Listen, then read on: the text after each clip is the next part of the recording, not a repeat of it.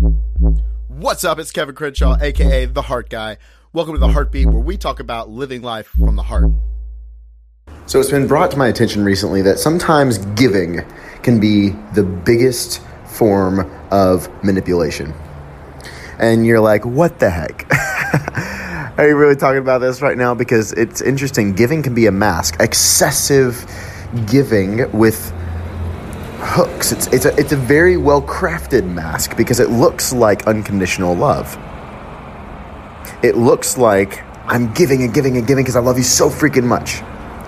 But that's the mask of it. The deeper root of it is I'm giving and giving and giving so that you don't run away from me, so that you can like me back, so that you can validate me because I'm not comfortable with myself and I need you to love me.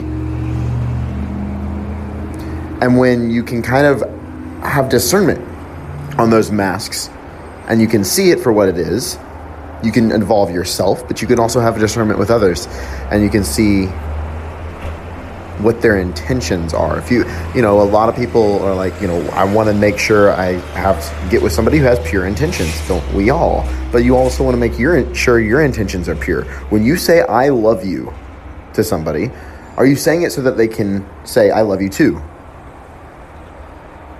I know this from personal experience because I wasn't conscious of doing this, but that's what I was doing. I was giving and giving and giving so much to my relationships. But it was in a form, the underlying thing was I'm giving and giving. I'm giving because I want to make sure you stay with me because I don't want you to leave.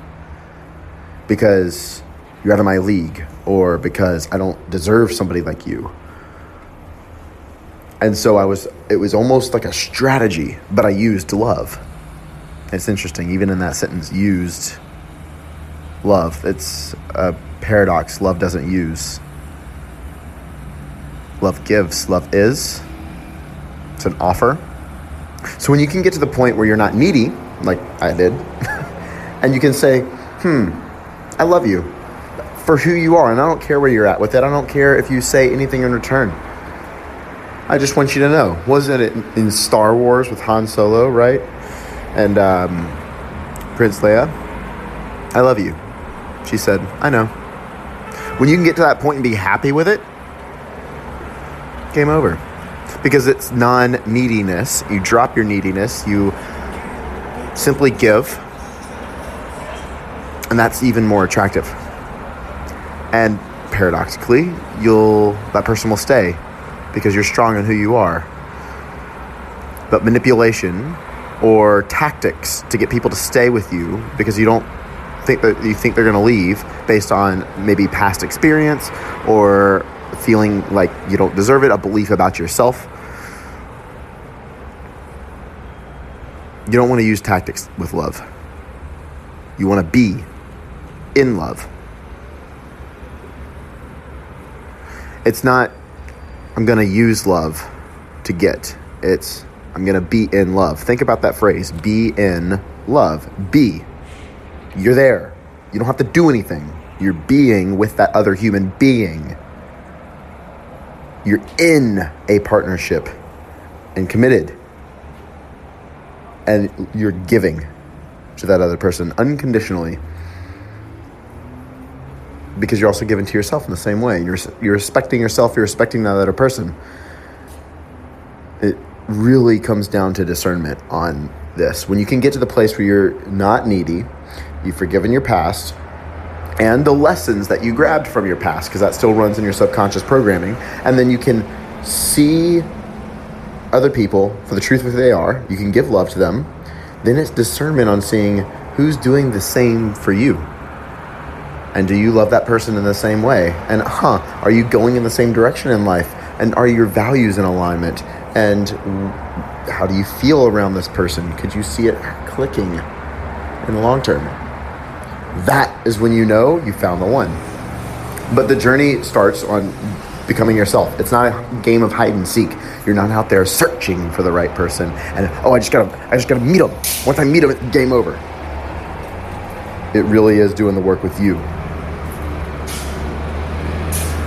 And when I'm sure at the beginning of this podcast, you started popping up in, people in your head. You started thinking about your exes. Oh yeah, that person used to do that. That's, oh my God, so much awareness. This is why it happened. Oh my God, I figured it out.